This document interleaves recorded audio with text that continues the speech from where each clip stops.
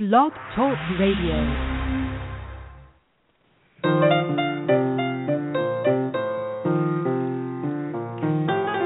This is Creativity and Play. I'm Steve Dahlberg. And I'm Mary Alice Long. You can find us online and be notified of future shows at creativityandplay.com. Follow us on Facebook and Twitter at Creativity Play, and download archived editions on iTunes. As we start today's show, I want to give a congratulations to one of our former guests and the composer of our theme music, Kindergarten, Jonathan Batiste, who was named band leader for Stephen Colbert's new Late Show this week. So congratulations to him, and check out our archived show if you haven't heard it yet. Our guest today on Creativity and Play is Sheila Bender, a poet, essayist, and author who helps people tap into their creativity to write from personal experience. Sheila is an accomplished author of many books about writing and other topics, including Creative Writing Demystified, and she teaches university courses and workshops about writing for several organizations and conferences, as well as produces online courses about writing as well. She also publishes the online magazine and website Writing It Real. Sheila Bender, welcome to Creativity and Play. Thank you very much. Well, as we said, you do lots of different kinds of writing, including poetry, so we wanted to ask you if you would read one of your poems to start us off today. Thank you. I'd be happy to. And I was thinking that I'd read a poem from one of my most playful months, which was a year ago, August, when I had the opportunity to visit my daughter's family who were on sabbatical in Denmark. And she was very busy taking everybody on trips, and that month it included me. This poem is called Pantoum from Northern Jutland. A pantoum is a poem in which lines repeat in a certain pattern, so you'll hear them throughout the poem. Pantoum from Northern Jutland. At the top of Jutland, where two seas meet, my daughter and her family and I stand with one of our feet in each of the seas to see which of the two is the coldest. My daughter and her family and I take our time before we put in our votes about which of the two is the coldest. We know it is a very close match. We take our time before we put in our votes. My oldest grandson leans toward the Baltic, though the two are a very close match. Sun heats the North Sea's shallower ripples. My oldest grandson sticks with the Baltic. As a baby, he flinched in slight breezes. The sun warms the shallower ripples. I vote just as he does. As a baby, he flinched in breezes by windows. I look at the smile of the swirls of the waves, and I vote now just as he does. Smile at his height, how he's taller than I am. I look at the smile made by swirls of the waves and how the two seas seem a slit in a skirt, while I smile at my grandson's height, how he's taller than I am. My daughter says, not a slit, but a zipper. I see the two seas like a slit in a skirt, while I stand in the sand in the small space between them. My daughter says, not a parting, a zipper, 3 generations fastened by waves and the water, while I stand in the sand in the small space between them. My daughter says, not a parting, a zipper, 3 generations fastened by waves and by water. I stand in the sand in the small space between them. Thank you. That's very nice. Great to get that kind of setup into our conversation today. Thank you. Well, it's a poem that required that I play with form, and it's unusual for me to write in form, but I really did have a good time doing that. And it also has the connections into nature. I was listening to one of the clips on your website where you talk about gardens and nature and the fact that you don't use poisons on your garden, and therefore everything grows in that garden, and you liken that to the process of writing. And this metaphor of nature and gardening and some literal conversations about nature and gardening has been part of a few recent shows that we've done lately. So it's a nice connection to have you read that poem first. And if you just pick up on what you said in the clip on your website about this connection of when we don't poison our gardens, everything grows. When we don't poison our writing process, our creative process, everything grows. Right. Well, why is that the case, and how are you helping people get rid of those poisons in their writing process? Right. Well, metaphors only go so far, but they lead to other metaphors. And what I'm reminded of as you mentioned that one is that for a long time now, I've thought of early drafts in writing as cotyledons, those first leaves of a seedling that don't actually ever look like the signature leaves of a seedling, of a sprout. They are their special nutrition-filled leaves, and first the seed grows them, and then the rest of the plant uses the nutrition that's in those leaves. That's how I think of a first draft. You've got to stock it with lots of nutrition, not poison. And poison is the judgmental critic, the editor in us that wants to take things away rather than allow them. And I think if you just keep putting nutrition into your writing, it will, with your attention, grow its signature leaves and its beautiful plant. But it's not going to happen by destroying and cutting back too early. And I think that's what a lot of us do as writers. There's something very scary about thinking we're creating something awful. It's better to think we're creating and see what nutrition grows for us. So that's another metaphor I use from gardening. It always surprises me to see my seeds grow, sprouting, and then to see what happens with the next set of leaves. So I think of writing that way. And I think of criticizing and judging when we're in the early stages is a form of poison. And, of course, we have to take things out. I mean, you can't have your vegetable garden full of weeds, or the weeds will grow at the expense of the vegetables you want. But you also have to realize that the shape of your garden, the shape of your work, comes from a sensitive watching and listening and allowing rather than a kind of wholesale spraying of criticism. Does that make sense? Yeah. And I love the additional metaphor you've added to the conversation with the leaves. Thank you. Makes a lot of sense to me, Sheila. And you're reading your beautiful Pantone poem is, I just want to say it's helpful for our listeners and for me and Steve, because we can go back to that now and listen to you. So thank you so much. I also, what you just said about gardening metaphor is, while I'm gardening, I'm doing vegetable gardening and flower gardening right now, and I'm thinking about my writing as I do it and other projects, and that's very, what you said is very helpful to my own process. And as a disclaimer, I'd like to say that you've been a very powerful teacher and mentor to me as a writer over the years, and just in general terms in my life. And so I really want to say thank you for that. Well, you're very welcome. It's something I love to do. Yeah, I know you do. And I want to go back to a little loop back because you were talking about critiquing ourselves too early. And I know that one of the reasons I was attracted to you and your teaching about writing was because it was writing from the personal, which is what I do and love to do, and kind of my approach to life, my playful journey. And you have an approach that I've always really appreciated with critiquing or feedback that's different than most other writing teachers I've come across, where you ask three different things. And so, one of them is Velcro words. Could you talk a little bit about that, about feedback? Sure. And what's important? Yeah, I'd love to.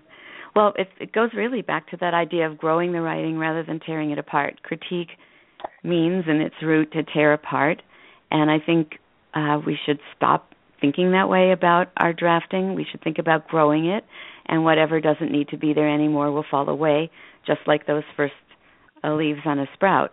Then when they're not needed, they just leave, but they've fostered all this beautiful growth. So what I realize that people need in order to grow their writing isn't words on how to fix it, but words on what reader response is to what they did. When you give a draft to listeners or readers and they tell you their response in the form of I messages, you learn what happens inside them as they read your work. And it becomes almost like a self-correcting exercise. Little kids, I used to teach preschool. We call cutting with scissors on lines a self-correcting exercise. As the kids' muscles get stronger, their small motor skills, they will cut on the lines. You don't actually have to teach them to do that. It's a self-correcting exercise. They see that they're not on the lines, and when they can do it, they do it. same with writers. When we see the response in our readers and we either like it or realize we've been misleading the writers or not giving them what they need, it's almost self-correcting. For instance, Velcro words. First of all, I don't think any writer wants to hear anyone discuss their writing unless they know they've read it. And being able to say what words and phrases stuck in their mind, not why, just that it did, is one way of demonstrating to the writer that you read it. And it's also a way of saying what they wrote had an effect. It mattered. It's in your head. It's in your ears. And that's what writers need, first of all, I think, to know. So that's what Velcro words are, words and phrases that stick.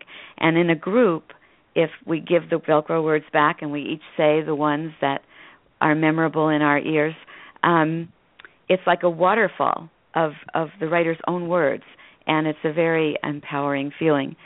And then the second thing I ask people to do is the category of feelings. What feelings are engendered in the listener or reader by the work? The first feeling I want to hear about as a writer is the feelings that are in accordance with what the writing wants to do. Do I feel joy or sadness? Do I feel frustration? Do I feel anger? Do I feel guilt? Do I feel nostalgia? Do I feel love? What are the words that I can use to describe the gut feelings I have that I know this piece of writing wants me to be feeling? The second kind of feeling is what I call feelings B, and those are the ones that, because it's a draft, are misleading me. So I might say, I feel left out of learning where everybody was standing during this dramatic scene, or I feel left out of seeing what kind of clothes they were wearing in this cold weather, or I might say I feel misguided, or I feel abandoned, or as a reader, I feel frustrated. Anything that is causing me not to be able to stick with things. I feel jarred. I feel surprised in a way that distracts me. So I try very hard to teach people to give I messages. And meanwhile, the writer herself is taking notes, not speaking with us, because once we start speaking to our group of trusted first readers and listeners, we've destroyed their ability to respond to just our writing. We've given them more information, and that's not what we need. We need them to respond to what's going ultimately out into the world without us. And then the last of the three steps is curiosity. So I ask people to tell the writer what they're curious to know more about. And very often those very curiosities come from the feelings B areas. I'm curious to know what clothes those were, what color they were, how warm they were. And what happens is the writer has an accumulation of information to go back to draft from. It is not the writer's responsibility to answer every curiosity question. It's the writer's responsibility to be the authority, author authority, be the authority on what their writing wants to be doing. And if too many of those curiosity questions are taking them far afield from what their writing is about, then they also know that they have to fix something in their writing to keep the reader from wondering all these things, because you don't want your reader wondering too much and drifting out of your piece of writing. So I think, is that a good enough explanation? Oh, absolutely. And it makes me think about, I work with dreams and help people to access their dreams and use a process that was created by Robert Moss called active dreaming at this point. And what you're saying reminds me of that process, which is all about play. And so if you can, bring in play and creativity, bringing in that playful attitude into these kind of, both from the reader's response as well as the writer's, that partnership that's going on, the writer and the reader. And it also requires honesty, which I think honesty is more real in the I message form than it is in the, I think you should take out this word. It's one thing to say, I felt misguided by that word. I started to wonder, blah, blah, blah. Than it is to say, you don't need that. A lot of you statements, and the critic is at work again, tearing things apart. Yeah, it also involves some courage on the reader's part to say what they're feeling. Yeah. Absolutely. Yeah. And as you know, play requires courage to just break free of these limits that have been placed on us and just get down to the authentic. It's fun. I've had people say in a poetry class, for instance, why can't it always be like this? And boy, it could be a wonderful world if it was. Sure. Do you have another poem to read? Sure, I'm going to read from that same summer. Sometimes play comes in the form of questions, I think, and I had the opportunity to stand at a museum in this town of Aarhus, and it was a watch case. It was the case of old watches. And so this poem is called At the Case of Old Watches. Actually, I think I called it Meditation at the Case of Old Watches. What is now, what was then, what was after, and what before? What was belated and what was since? What was yesterday, for what tomorrow? What was when and what was a while, and what is always and what was long ago? What is over and what is ending? What is happening and what begins?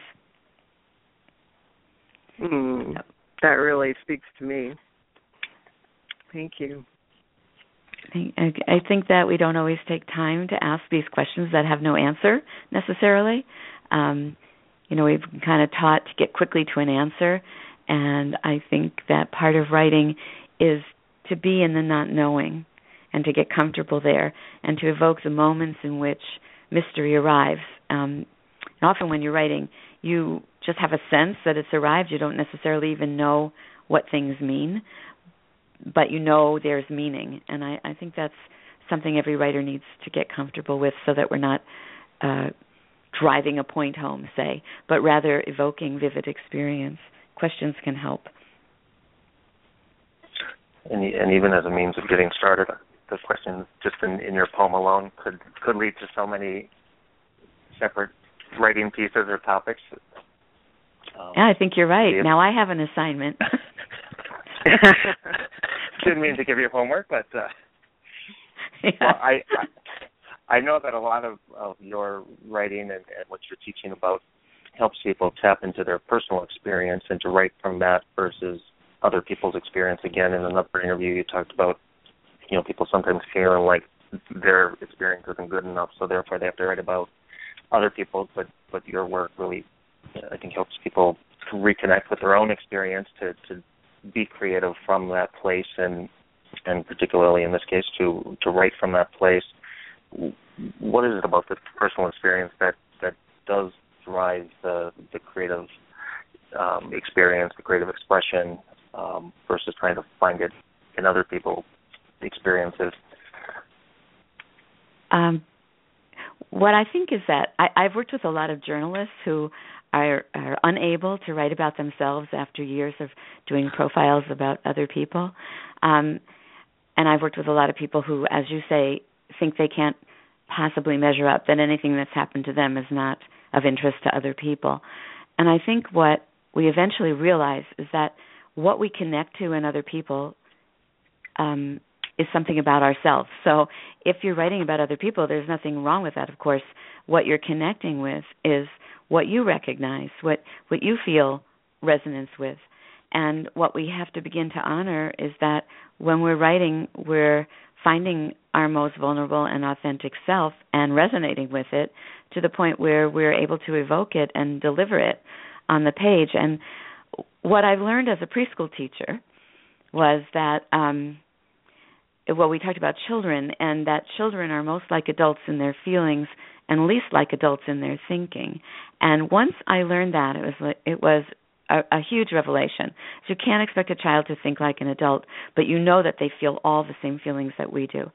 And so you start to honor that the language you use is important for helping them. And when we're writing, it's like you can't expect people to be on the same side of the fence as you are, but you can know that if you can evoke that side of the fence, it will arouse in them feelings that they can identify as the same as yours.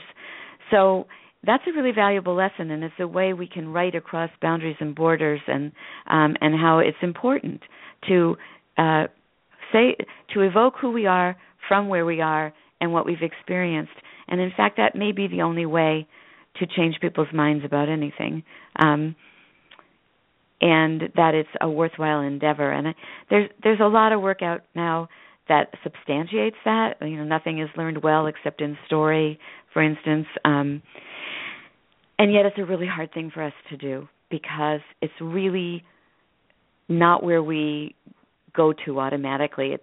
There's some work involved in getting to that place where you're willing to be intimate and vulnerable. And once you learn to trust how to do it, you learn that you're very connected to the rest of the world, and they're very interested in what it is you have to say. So I hope that's something in the vicinity of what you were wondering about. Absolutely, and it's making me think about all the people that have entered the presidential race and how to change people's minds in the stories they tell. You might have a consulting figure ahead of you for some of these candidates to tell better stories. That's funny. Sheila, people would be more real. Yeah. Oh, go ahead. Oh, go ahead, Sheila. Finish. I was just going to say, if people would be more real, the world would be a better place. Yeah, I'm constantly talking about that. Be real. So I know that you wrote a book called Sorrow's Words and Writing Exercises to Heal Grief, and you had an experience that led you to a lot of the work you're doing now, which was the death of your son in a tragic snowboarding accident. And I talk a lot about in my work and so does Steve about challenges and how play and creative being with our creative selves can help us to be with those challenges in a different way, in those life experiences that are difficult, and move them ahead into transformative experiences and really change our lives in positive ways. So I wonder if you could just spend a few minutes telling us about what led you to that work of writing about or helping people to heal their grief through writing. Well, that's a long story, but I'll try to tell it succinctly. Well, when I lost my son, there wasn't very much I wanted to do. I'm going to know that I was in grief and shock, but there were two things I wanted to do. All right, three. One was get up and see the sunrise and watch it set. Another thing I wanted to do was write poetry because it's what I knew how to do. And a third thing I wanted to do was read stories that people were sending me, their memories of him. And that was restorative. I mean, the world went by without me, and that was a new feeling in my life. But I was very centered in my world of loss. And I really do believe that it was the ability to write poetry that allowed me to transform the experience, to understand that it could be transformative. And I've read a lot by others since then about writing to heal. And one of the things that happens when you lose somebody is you feel that you don't deserve to go on living. And anything that might be refreshing and fun and full of love is not okay because you're supposed to only be sad and, in fact, give up maybe your best things because that person has lost their lives. But the writing of poetry brought me closer and closer to the fact that the only way I could go on is with the memory of my son, and that memory included so much love and play and good times and serious, important parenting times that would be what I had to do. And so after writing a memoir called A New Theology, Turning to Poetry in a Time of Grief, my intention was to explore how I would go on as a person who'd lost her son, as a person who now understood mortality in a different way, what I would find. I found it. And then I realized I could help other people write and regain their joy in life. And I remember a woman coming to a class and saying to me, you know, until this class, I didn't remember any of the good times I had with my husband. I was only remembering his slow dying. And she left so refreshed that was another lesson in the value of this. We are changed, absolutely, but that doesn't mean we don't have all our feelings available.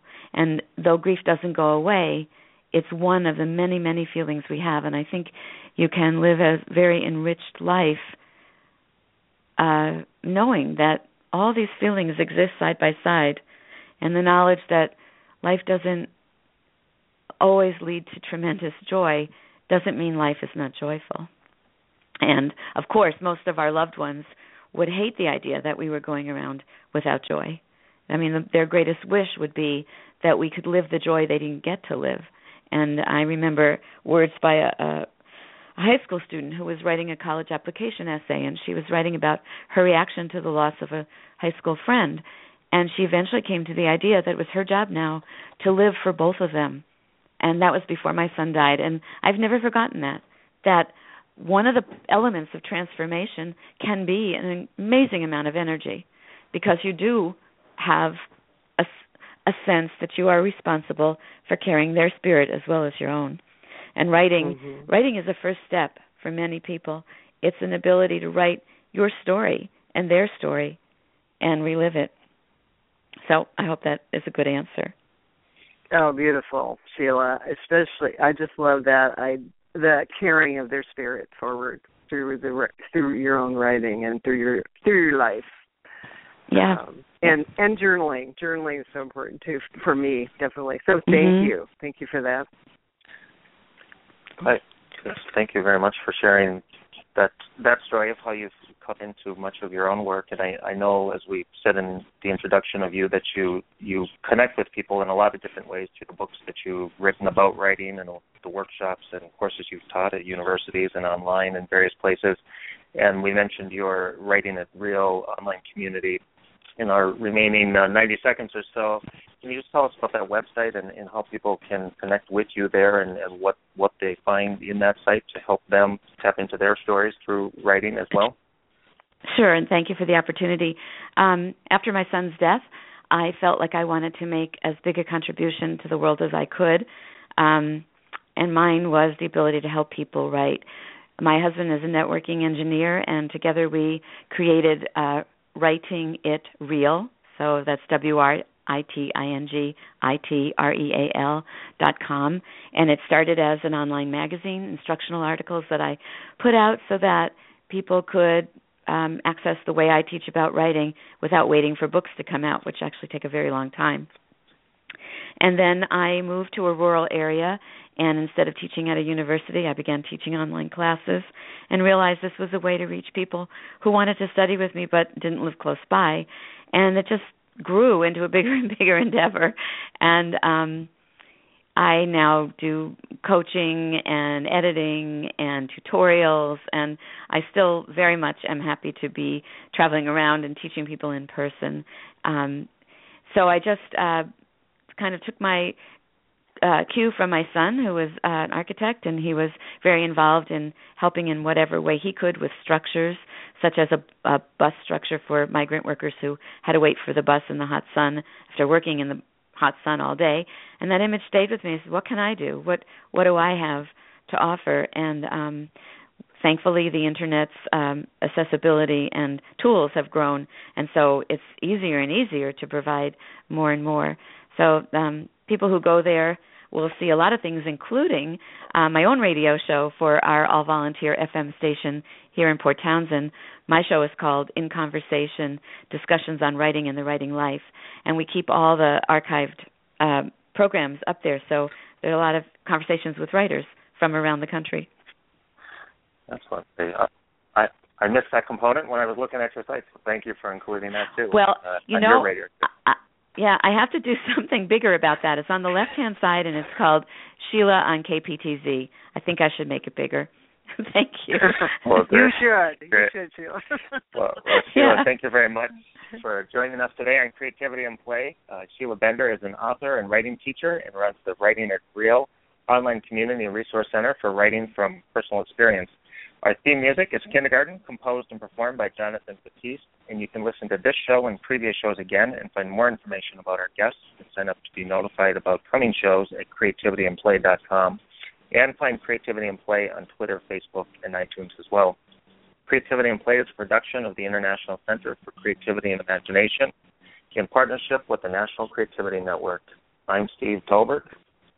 And I'm Mary Alice Long. Thank you, Sheila. I encourage everyone to look up, get into, and write, writingitreal.com. Thank you.